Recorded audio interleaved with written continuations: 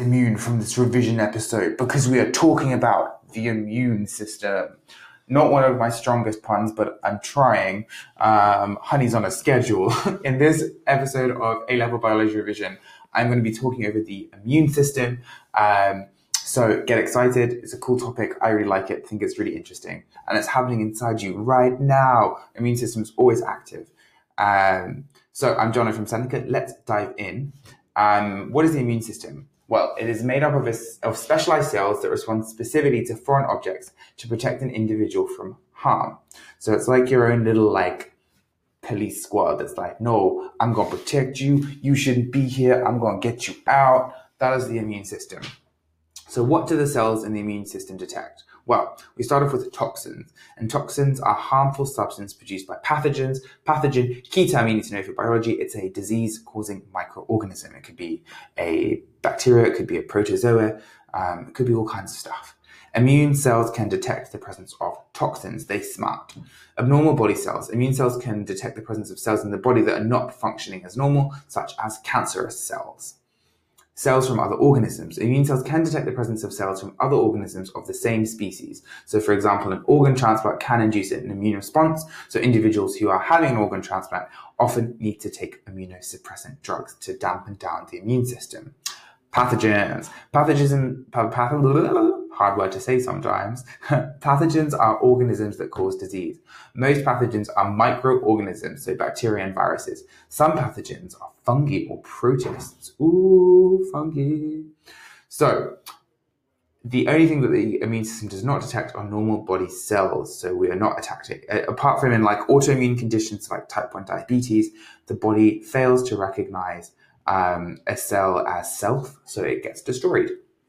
So that's what happens in autoimmune conditions. Let's talk about antigens. The immune system responds to pathogens and other foreign bodies due to the presence of antigens. Antigens are molecules, so they're made of proteins and glycoproteins that are present on the cell surface membrane of all cells, every single one. Antigens signal to the immune system if the cells are foreign.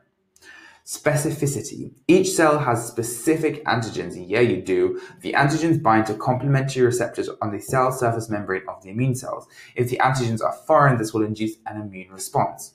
So foreign means not from that organism. Cell signals. Not all antigens induce an immune response. Antigens can also signal if the cells are self or they belong to the host organism. The immune system can respond to antigens in a number of ways. There are so many. So lysozymes break down the foreign cells, phagocytosis of the foreign cells, production of antibodies that bind to the antigens and inhibit the functioning of foreign cells. There's so much that can happen. The immune system has a multifaceted response. So what do antigens do? They are proteins and glycoproteins on the cell surface membrane of all cells, and they can signal if the cells are self or foreign. If the cells are foreign, it will induce an immune response. Such fun. So let's go over the immune response. We're going to do a nice little overview. The immune response is a series of steps that are initiated when a foreign antigen is detected by cells in the body. The first step is phagocytosis. Pathogens are ingested by specialized cells called phagocytosis. And phagocytes are a type of white blood cell. The pathogens are destroyed inside the phagocyte.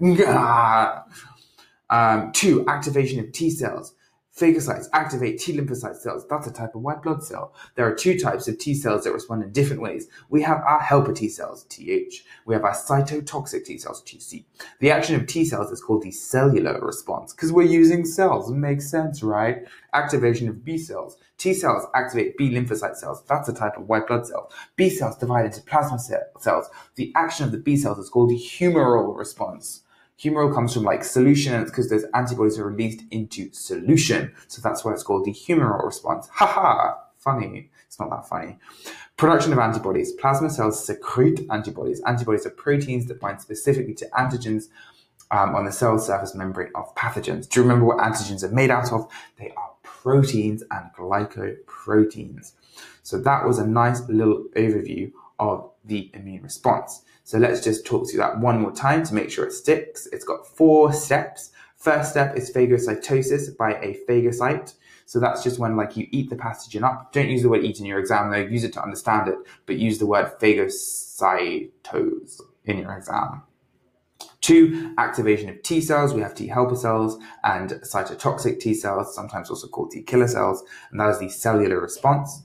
We then have activation of B cells, which differentiate into plasma cells and produce antibodies. That is the humoral response, and the production of antibodies, that is our 4th and final step.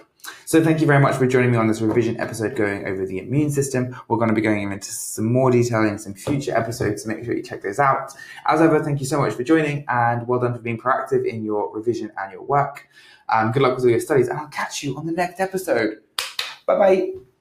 If this episode has got you in the mood for more revision, then head over to senecalearning.com, where you can revise all of your A-level subjects absolutely free. And if you're on Apple Podcasts or Anchor, then you will find a link in the bio. But if not, just type in senecalearning.com and you'll find us. While you're at it, if you could rate us 5 stars and subscribe or follow to all of our revised podcasts, which cover every subject you need, then that will help other people to find our podcasts.